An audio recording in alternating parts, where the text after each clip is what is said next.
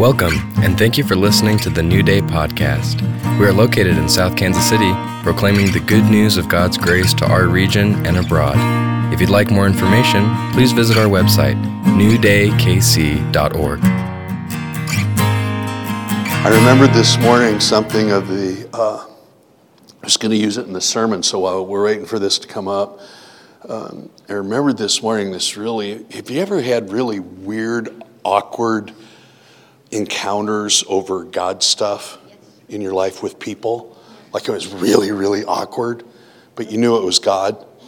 So probably about 3 months after Brenda and I had moved to Ballynahinch, Northern Ireland, and we'd been going to this small Presbyterian church, and we did so many, we just didn't understand culture and stuff, and we did so many odd things that made us stick out like a sore thumb. Yeah, really awkward, Like we didn't know there was a pattern when the pastor said, "All rise" to begin worship. That meant for the worship team to rise up first and go up into up onto the stage, and then after they were in place, then everybody else stood up. Well, there were Brenda and I. She said rise, so there we were, just like Lazarus, straight up out the grave. And so it was really awkward. And then about 3 months later, because we were living our lives the way we had always lived our Christian lives, and in the culture that we had lived in, and the charismatic culture, and everything that we had known. One of the elders invited me over for tea that morning, and I didn't know him well. He wasn't one of the reasons I had gone to Northern Ireland or anything. He was just an elder in the church, and I'm sure a very fine man, but I didn't know him at all. He has me over to tea. We have tea and biscuits, which means like a little cake, a little sweet thing, and we were having tea and biscuits, and he got done, and he said, "I would like to sing for you now." And I went, okay. And so he got out his accordion, and he sat this far from me, and me sitting there, and he played 3 hymns and sang them, several choruses of it, on his accordion. And he got done, and he said, "There." And I went, okay. And then he told me about his life and the troubles. And cried. And you wouldn't know what the troubles were, but it's basically living in a land of you didn't know what bomb was going to go off in what car. And I've thought about it so many times that even though it was mysterious, and awkward mic drop, awkward, he was living out of his faith. And he was trying to be who he was with somebody else that he didn't know well and didn't understand his culture.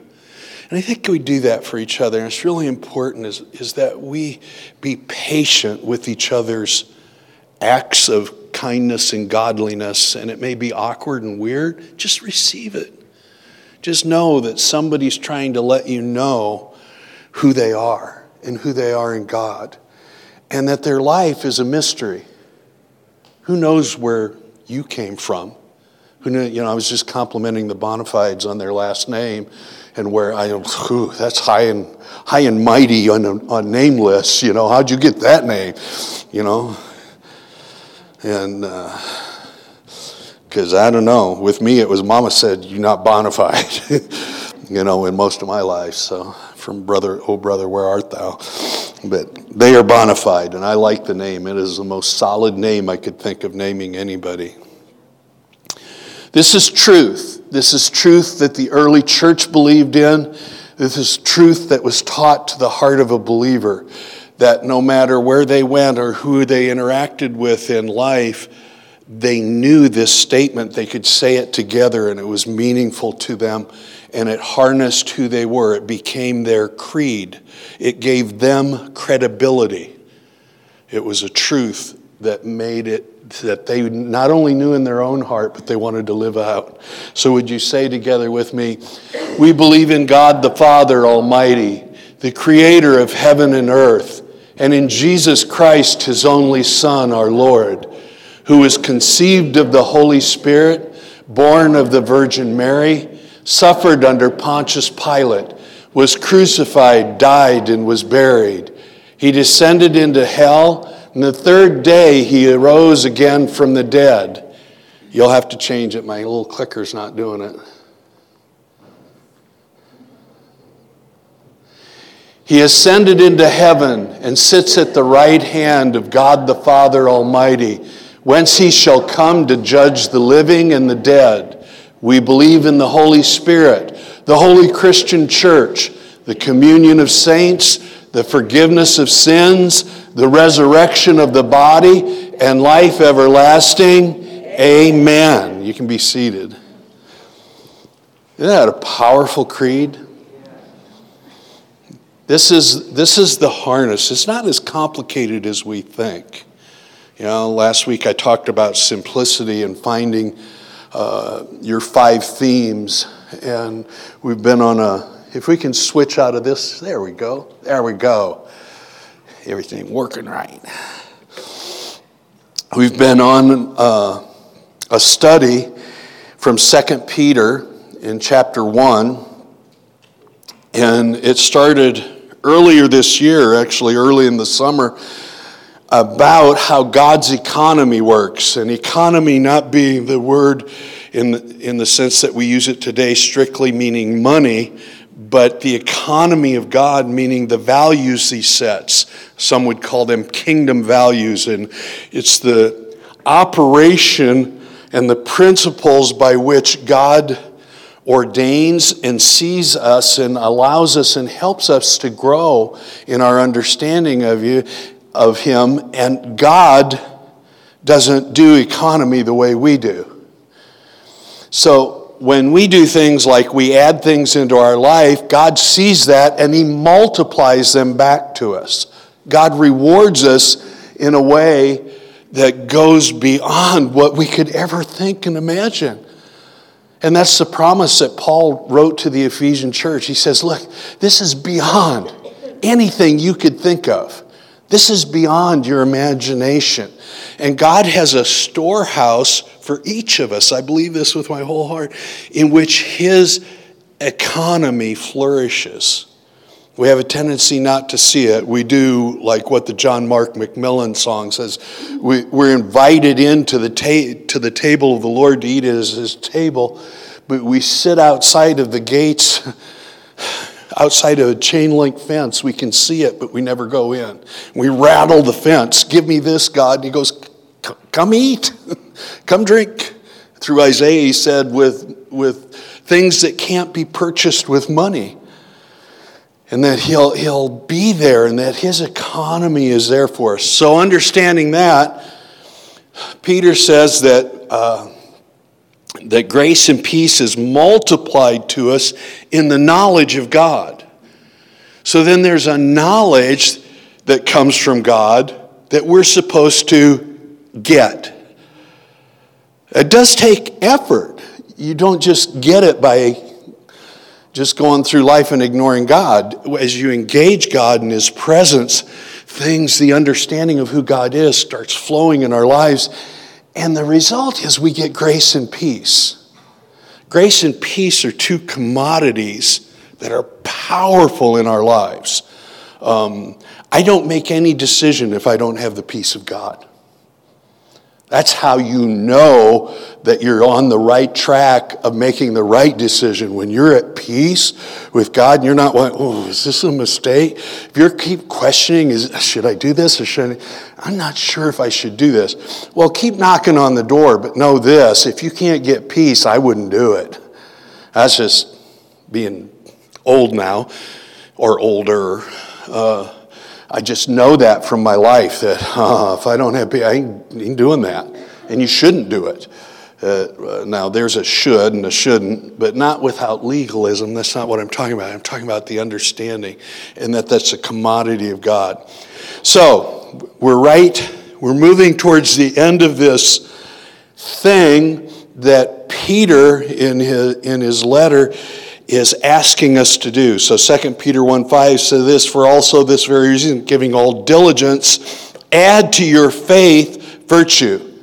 So faith is what we believe to be true about God. You're adding, I believe in God, the things that we just said a minute ago. And that we're adding virtue or valor to our lives. And to valor we add knowledge. We have the wisdom of God. I'm not stupid. I have the wisdom of God flowing me. I can know God's thoughts. So we add that into our life. And to knowledge, self-control, which is self-government. I know where to draw the lines. I know what to say. I know how to do it. And to self-control, perseverance, which is what we looked at last week. And perseverance being steadfastness, a word that we don't use often today. By the way, these are all on our New Day website, and you can get the teachings. I try and be mindful to put them up early in the week, but I sometimes get caught with other things, and way leads unto way. And I finally come back to that path and get it up there, but usually by Friday. So they're up and you can get them.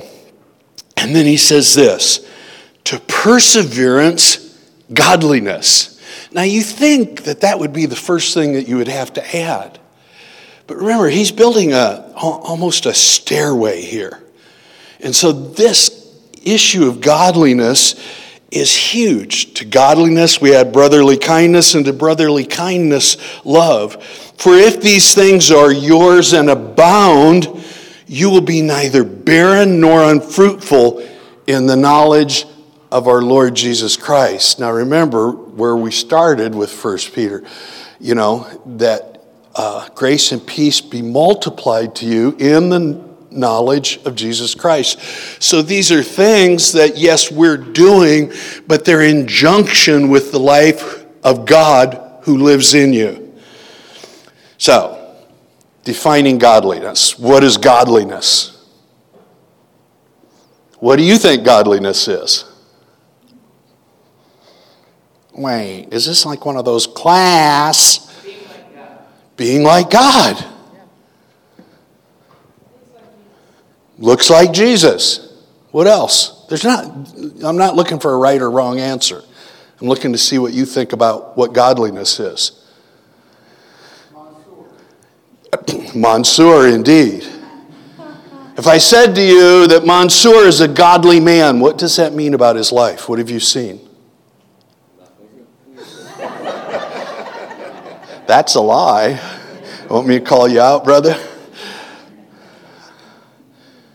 Oh, he's a godly man. I just think filled with all the fruits of the Spirit. Fruits of the Spirit, which are? Love, peace, joy, kindness, goodness, faithfulness, and self-control, and there's a few more. Against which there is no law. Yeah. Morality. Godliness has to do with morality. It guides our morals, our choices. It's a one place, this one word, if you look it up through a concordance and look up in the original language and stuff, it's one of these words that it happens every once in a while where the English dictionary definition and the concordance, the dictionary of Greek and Hebrew words, actually pretty much align themselves and are identical. Its meaning, and in the meaning of it as it's expanded, it implies a soundness to one's being. Piety, which is another word we don't use anymore, means you're devout. In your holiness and in your life regarding how you view how to live. It's often tied or untied to behavior. What you see about yourself and the struggles that we go through, what Mansour just said about himself, and what others say about us. To make sure that we're being humble, we often don't want to, as you would say, toot your own horn. Let others praise you. There's a whole lot of good principles there. But we don't want to acknowledge that we're filled with godliness, because that would come off as, it feels like it's coming off as arrogant. So I'm going to say what might appear like an arrogant statement to you. I'm a very godly man. How can you say that? Because God loves me, lives in me, and I love him back. And he directs my paths. He's my Lord. I yield to him on things. I question what I should do or not do with him before I do almost anything. So, are you a godly person? Yeah. You wouldn't be sitting here if you weren't. Oh, I'm living in rebellion right now. Really? If you were in rebellion to God, you wouldn't be here. Rebellious people don't do that. I understood this years ago when I started doing a discipleship program, and I had a lot of knuckle-headed young adult kids. They were 18 to 24, and yes, 24 you can still be a knucklehead. And they would just live in their lives and trying to find God, and we'd send them out on work assignments, and they would get snotty because they didn't want to do the work, and they would give it back to the person that they were actually working for and all that. And this guy that we sent them out to help with a paint job one time came back and said to me, "Oh, they are so rebellious." And I just looked at him, I said, "Are you kidding me? They just paid me $1,200 to tell them what to do every day of their life. They're not rebellious. They might be immature. They might be stupid, but they're not rebellious." I said, "I think you'd better go look up the word rebellious," which in the Old Testament, the Hebrew word for rebellion has to do with witchcraft. They're not that. I'm not that. So am I godly? Yes. How do you know when somebody's godly? What is this godliness? You see it in their life choices, in their behavior, the way they comport themselves, carry themselves through life, how they arrive at decisions, how they treat other people.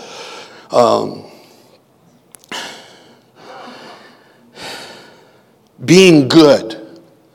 And being good can be understood to being godly. It can also have a charge of hidden badness when we don't see it, when it doesn't hold true. This is one of the most famous quotes that I just really enjoy it because of who the man was. But Mark Twain is noted as saying this: "Oh, he was a good man in the worst sense of the word. He understood humanity and human behavior, wrote profoundly about it throughout his whole life, because he had trouble getting a grip on this. People that seemed to proclaim a lot of godliness hurt a lot of people. And he couldn't align those two very well because justice was such a huge issue to him. And he saw it in his writings and stuff. And so, his most famous story was about racism. It was a hard story because it dealt with the values inside of people's heart. And he got at the real issues. Now they want to ban it out of schools because it uses bad names, bad words. And yet it's one of the most clear depictions of how wrong racism is and where its root is, which is in the evil things that we think in our hearts about others because we don't know them and don't recognize them, and it's a mystery, and we get confused and don't know how to treat them. It's like sitting and listening to an Irishman play an accordion for 3 hymns. You go, what was that about? You know what it was about? He was trying to be godly. He was adding godliness in his life. This guy's a pastor. He's come in from the outside. He thinks he's passionate about God. I want to show him how I'm passionate about God. Now, I don't mind an accordion, but I knew.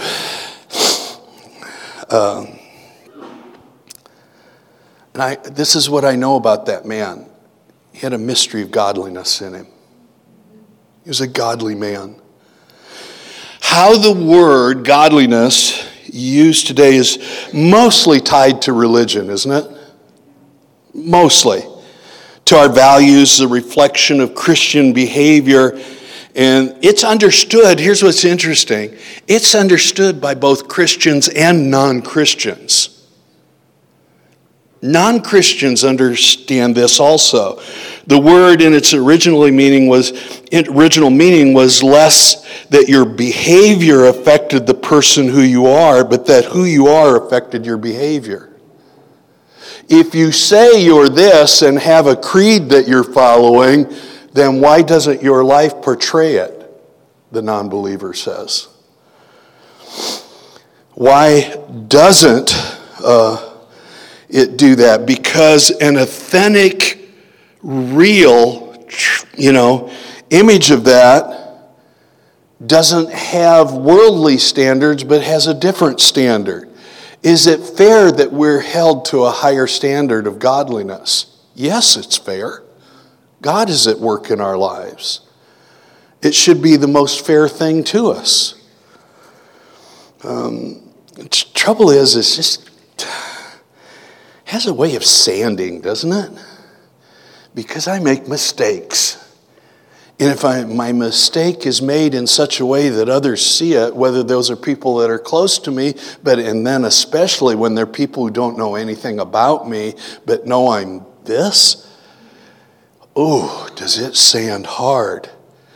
One of the weirdest things for me in being in vocational ministry was not meeting other Christians, it was meeting non-Christians. Say you got on an airplane to go to a conference to talk about the most alive thing in the universe, and you're sitting next to somebody and they go, and what do you do for a living? Knowing that the minute I said it, it would change our whole ethos of how we were trying to relate to each other. At first, they wanted to know me. But now I said, well, I'm a pastor. It's sort of like going to AA.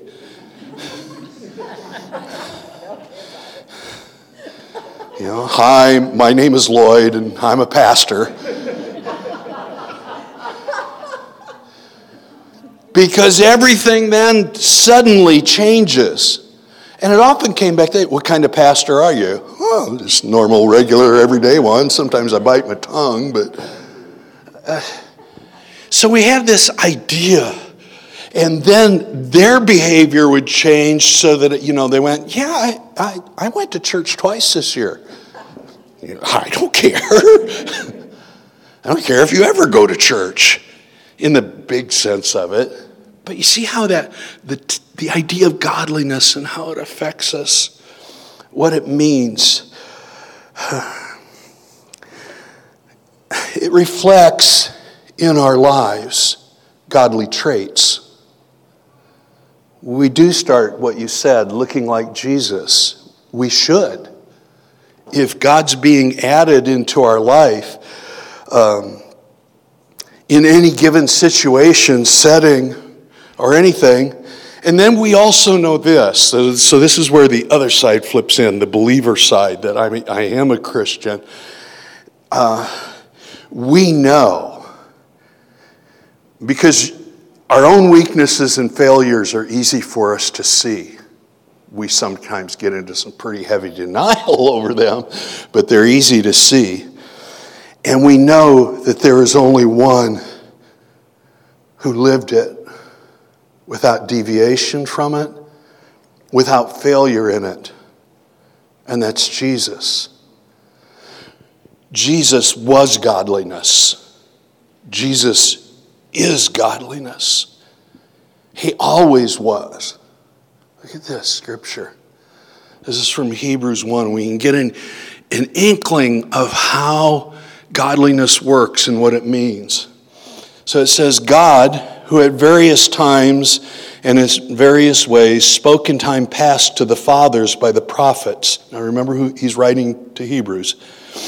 Has in these last days spoken to us by his Son, whom he has appointed heir of all things, through whom also he made the worlds, and who being the brightness of his glory and the express image of his person, and upholding all things by the word of his power, when he had by himself purged our sins, sat down at the right hand of majesty on high, having become so much better than the angels, as he has an inheritance obtained a more excellent name than they.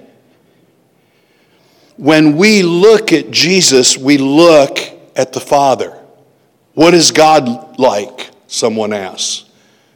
He's just like Jesus. God looks like Jesus. And the godliness that came out of Jesus in his behavior, that he never once deviated from any of that. He was godly from the time he was born until the time he died and was raised. This sounds like that Apostles' Creed that we talked about. Yes, it's godliness.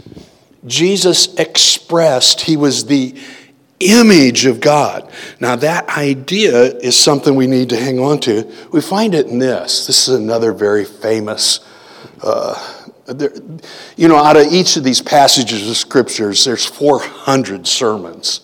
You can just pick it up at any point and start preaching. But this is a passage in John, just before he goes to the cross. He's with his disciples in the upper room. They know something heavy's coming down. He's he's sharing the most intimate things from his heart. And here we'll pick it up in verse 6. And Jesus said, I am the way, the truth, and the life. No one comes to the Father except through me. Whew. Talk about a creed. If you had known me, you would have known my Father also. And from now on you know him and have seen him. And Philip is you and I. Philip said to him, Lord, show us the Father, and it's sufficient for us. And Jesus said to him, Oy vey. Okay, I'm trying to express, I don't know how he didn't have a snotty attitude and a snotty answer, but he answered it with godliness. Philip said to him, Lord, show us the Father, and it's sufficient for us. Jesus said, have I been with you so long, and yet you have not known me, Philip? He who has seen me has seen the Father. So how can you say, show us the Father? Do you not believe that I am in the Father and the Father in me? The words that I speak to you, I do not speak on my own authority. There's a key there. Didn't speak on his own authority. But the Father who dwells in me does the works. Believe me that I am in the Father and the Father in me, or else believe me for the sake of my godliness. For the sake of the works themselves. Godliness was how he lived his life. It was evident in the works that he did, the things that he chose to say and not say, how he responded to people when they came to him with illegitimate things and legitimate things. There was no variation of a theme with him. He was the express image of God. And he answered with godliness, and he said, the reason I can do that, so this is Lloyd's loose alliteration version. The reason he could do that was because the Father was in him. And he was in the Father. The reason you can say I'm godly is because God is in you. And you are in God. You are in Christ. He gave it to us as a gift because we couldn't do it, because we couldn't be godly. He did for us and then took ungodliness into himself, died for it, and rose from the dead so that you could be godly. Do you remember Lord of the Rings and Boromir with the Ring of Power? Oh, it is a precious thing. We treat it like an everyday thing. We have a ring of power. I'm a godly man. Who? When I add this now not adding you were good at one point in time, adding the fact that God is in you. Not adding, oh, I didn't cuss at them there when they cut me off on the road. Having a pretty good day, Lord. No, God lives in me. I can say with Jesus now, I am in the Father and the Father is in me. I'm in Christ. I'm godly. It directs me. Does that mean you will never make a mistake and do something ungodly?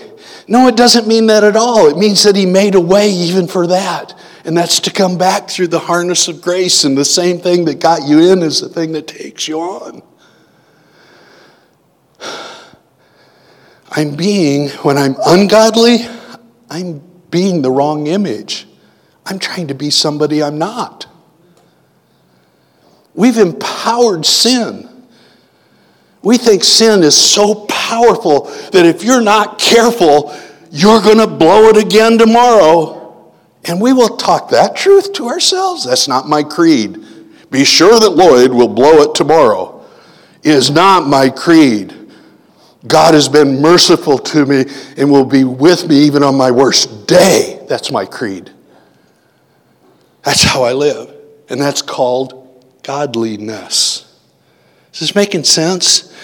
It's a wrong harnessing of this word. This really takes a good long journey, because when we don't express godliness, others see it as not genuine, not bona fide, inauthentic. If you say that you're that, then why don't you do it? So that takes more godliness to explain to ungodly what ungodliness and godliness is and does in my life. It's not just me behaving or misbehaving. It's me living in Christ. Jesus knew that he was in relationship with God his entire being. The minute he started having conscious thought. We don't get to see much of Jesus' childhood, but can you imagine what it was like when you were 12 and they took you up to the temple, and then inside of you went, I think I'm going to go talk to the elders. Got a few things I'd like to say to them. What? That's mic drop. Kid, you'll poke your eye out. You're 12. You don't need a BB gun. He went in there with a howitzer. And they were stunned because he was godly. At 12. It's amazing, isn't it? This stuff it blows me away when I start studying. I go, oh, geez. Nobody but you. Only you could think of these things and do it this way for our lives. Jesus was authentic at all times. He knew he was in relationship with the Father, and that it was the presence of God in his life that defined who he was, how he spoke, the way he made decisions, and how he behaved towards others in life. The life of God from the Father was being lived out in him and through him. Trying to be godly was not a goal for his life. That's where we get off kilter. Him being godly wasn't a goal. People pretending to be godly, this is where religion comes in, but living in duplicity and add the assumption of arrogance almost end up having their ungodliness exposed. When godliness becomes inauthentic in our lives, it's because we know what's godly, Christ is in us, and we know what's not godly. Now, think about this. For each of you as believers, and me, I don't know if I'm first in line, but I'm in line. I know what truth is. Why? Because the Holy Spirit lives in me. You know what truth is. You know what's right, and you know what's wrong. And when you go through your times of temptation to do the wrong, the Holy Spirit's always there going, that ain't right. Shh, shh, shh. I'm not sure if I should do this or not. Lloyd, can I say to you again, that ain't right. You know, don't you? When you're fighting the temptation, you ever fought the temptation? Sure you have. Everybody raise their hand. Me, count me in with that one. So we go through those things.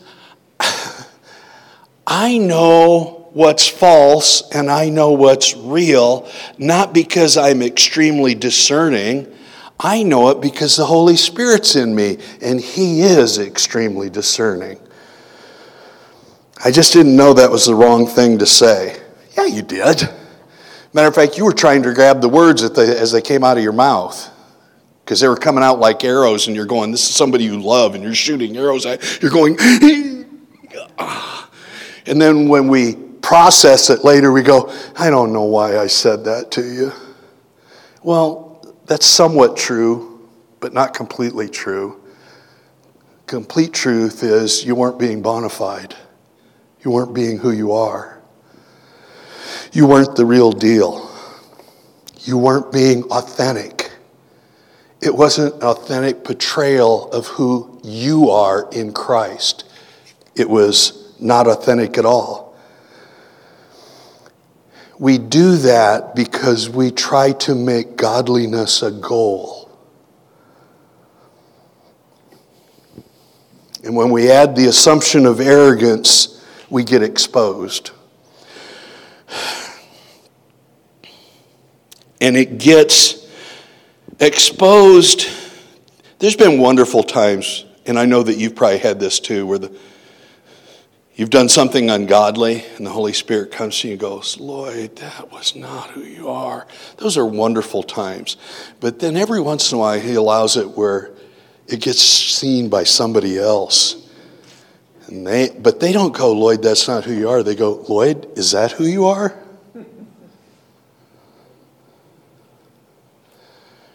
Instead of the statement of Christ telling you always, because He's always godly, who you are, you get the statements when you're inauthentic from others that say, is that who you are? It becomes a question. They start questioning your godliness. You say you're this, but it doesn't look like that. So for me, there's 3 words that are associated, and this is what I gained out of the study and what I've gained through my life and the understanding of it. There's 3 words associated with the word godliness that can help us understand true godliness and stay on the journey. It's those 3 words: discernment, authenticity, and credibility. This first one's really huge, this discernment thing. Where are we at?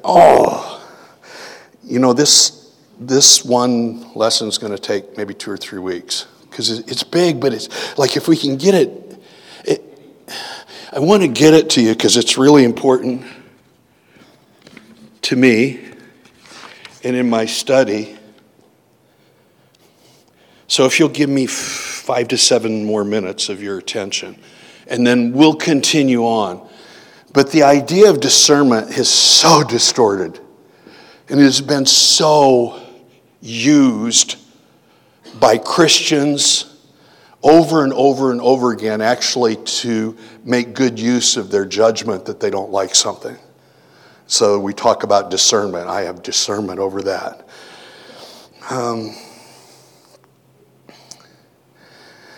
This is what Paul was referring to and understood about discernment to Timothy. He writes in here, I hope I can come to you soon, 1 Timothy 3, verse 14. But now I am writing these directions to you. He said, I want to do this face to face, but I got to give you some directions on how, because Timothy was left in charge of taking care of the church and churches that Paul planted. He said, then if I have to put off my visit, you will know how you should act in God's family. The family of God is the church of the living God. It is the pillar and foundation of the truth. There's no doubt that godliness is a great mystery. That means we have to come to an understanding of this. It's mysterious. It's a man playing an accordion to me. Why is he doing that? And he says, here's the mystery. And then he starts saying, you need to understand these things. Jesus appeared in a body. He was the express image of God the Father. The Holy Spirit proved that he was Son of God. We can see by the works that he did that he belonged to the Father. He was seen by angels. He was preached among the nations. This is before it went out over all the nations. People in the world believed in him. He was taken up to heaven in glory. What does that have to do with godliness? If I begin to believe these things and they're added in my life and I start studying them and add the knowledge of God, godliness starts growing in me. How important is it to you that Jesus rose from the dead? Very? In your everyday life? This is what Paul said about it. He was raised for your justification.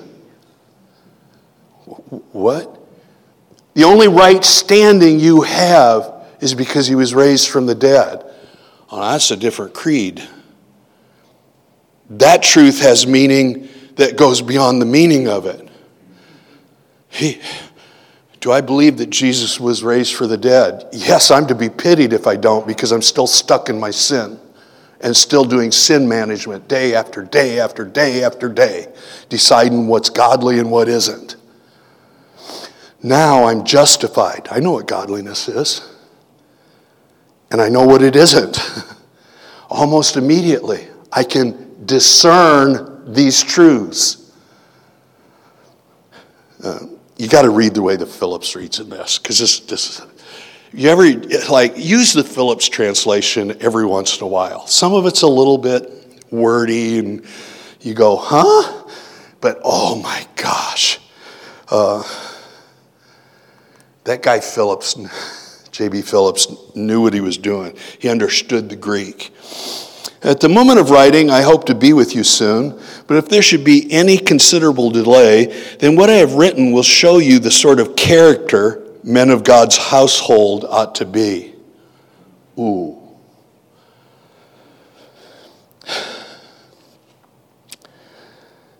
And, what they ought to have. It is, remember, the church of the living God, the pillar and the foundation of truth, of the truth. No one can deny that this religion of ours is a tremendous mystery, resting as it does on the one who showed himself as a human being. It rests on him.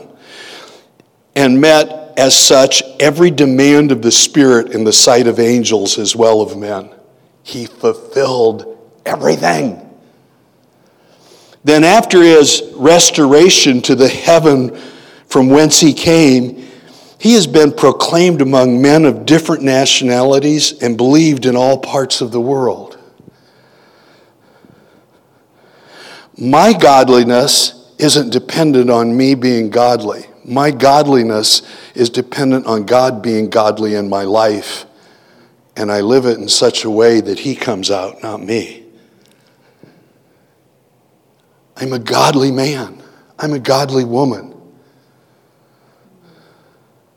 I don't do those things because of the issue. I've discerned that that's not right. No, I don't do them because I'm godly.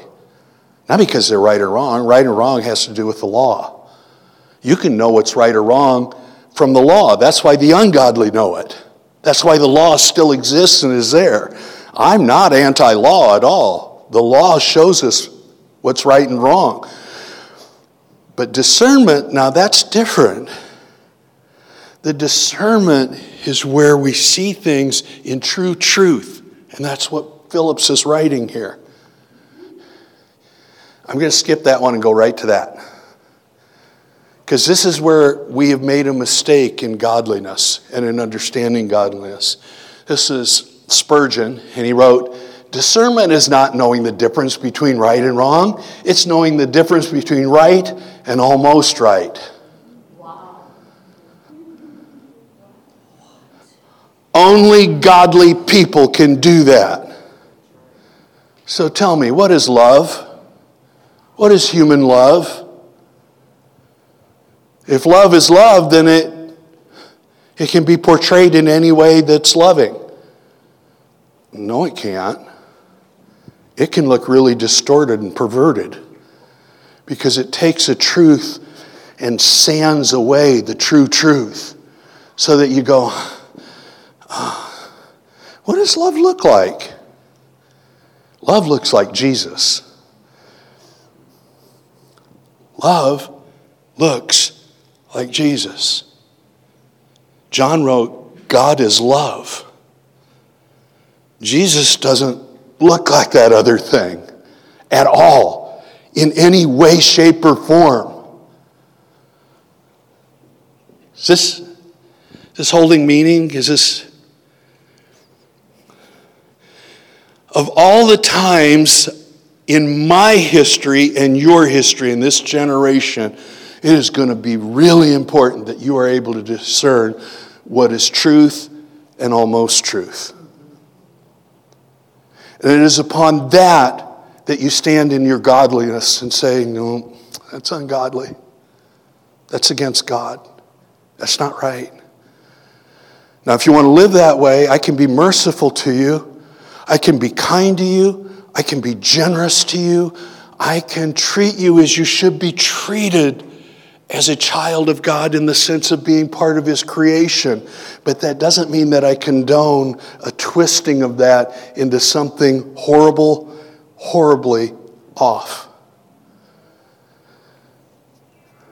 I discern that because of who God is. And that's why this quote's so important. The other one simply takes the law. This takes the image of God planted in you, the image of Jesus planted deep in your hearts so it generates and sticks and prepares and proclaims your character. I'm a Christian not because I don't like the things non-Christians do. I'm a Christian because I believed in those things that we just proclaimed. I'm a Christian because of who God is, not because of who I am. Oh, it's a game changer. Now I've got discernment. I don't do that not because it's wrong. I don't do it because it's not godly. Because God lives in me.